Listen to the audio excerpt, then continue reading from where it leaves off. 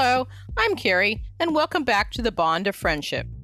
Last week I talked about birds, more specifically cockatoos. I truly think they are incredible creatures and can make great pets if you do your research and you know that all birds make vocalizations. Some are just more pleasant than others. Another thing to remember is they are super intelligent and they have moods much like humans. With training and schedules, you can help to make your bond greater by developing an understanding of what is expected in your flock. It'll never be perfect, but it'll be a whole lot better. Today I'm going to talk about reptiles, more specifically snakes and lizards. There is estimated to be over 10,700 species of reptiles in the world, and many who are yet to be discovered because they have hidden habitats. At home, I currently have a savanna monitor, an Argentine tegu, a bearded dragon, and a Kenyan sand boa. People, including my mother, ask, why do you have so many? Who takes care of them? Most of them are rescues that we have conditioned by holding them gently and consistently so that they will accept interactions with humans. We share them with the public at reptile shows, educational events, and other events. In reality, I only have a few compared to some of our reptile keepers or herpetologists. As far as the care, this would be me, although my boyfriend and I do research each and every animal before we acquire them. Their care is so important that even when I had a full-time job, I always made time to care for them. They deserve it, as they are living and feeling creatures. All of them have their important role in nature and give so much to us in our world. One of our activities that is so important in our lives is doing reptile education with Southern California Herpetology and Rescue. In the past, we have attended reptile conventions, educational fairs, and other events with this great group of educators. We always encounter many children and adults who want to know more about reptiles and where they come from. We have also had the opportunity to speak to groups about these incredible creatures.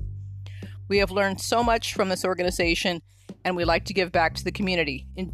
More in just a moment. Thank you to our sponsors.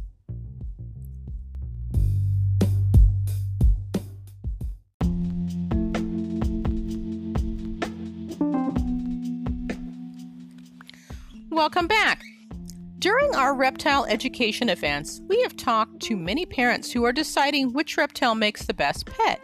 Often children are thrilled to hold a snake and later ask mom and dad, can we get a pet snake? Or maybe a lizard? This often opens the dialogue with parents on the care and housing requirements for reptiles and what do they eat. My answer depends on the type of animal, but I usually add, make sure you get a reptile that you will be comfortable taking care of if your child loses interest or becomes too busy with other activities. It's simply not fair to the reptile. Perhaps a better choice when they're older and can take on more responsibility. Also, an item to consider, if you cannot feed live or thawed prey, it's simply not fair to keep a snake or lizard that requires that diet. If you can handle this, great. Then a snake may be a great pet for your family. If not, I suggest a lizard, which is sometimes more handleable for a child because they have legs and they can hold on, and maybe one that eats bugs and vegetation. This way, the whole family is on board and realizes the commitment a reptile takes. Some families with children do great with snakes, and it becomes a family activity, watching and caring for the snake. I truly love it when people come up to us and say, my child loves snakes, and they tell me they're a little bit afraid, but they're trying to learn about them. I have noticed some parents, after watching the child hold some animals, they usually end up holding a small snake or lizard, and they are amazed they're not slimy or that scary. I realize reptiles are not for everyone, and they're not everyone's cup of tea, so to speak. However, for those who like them, there is a lot to learn and a great variety in the world. One thing I will mention is all reptiles we use for education have gone through a lot of conditioning and handling before we meet the public. Reptiles are not domesticated pets, but with consistent and gentle handling, they can become great ambassadors. In the wild, it is often best to just let the snake or lizard go on its way, as it has its own special and important place in nature. Thank you for listening.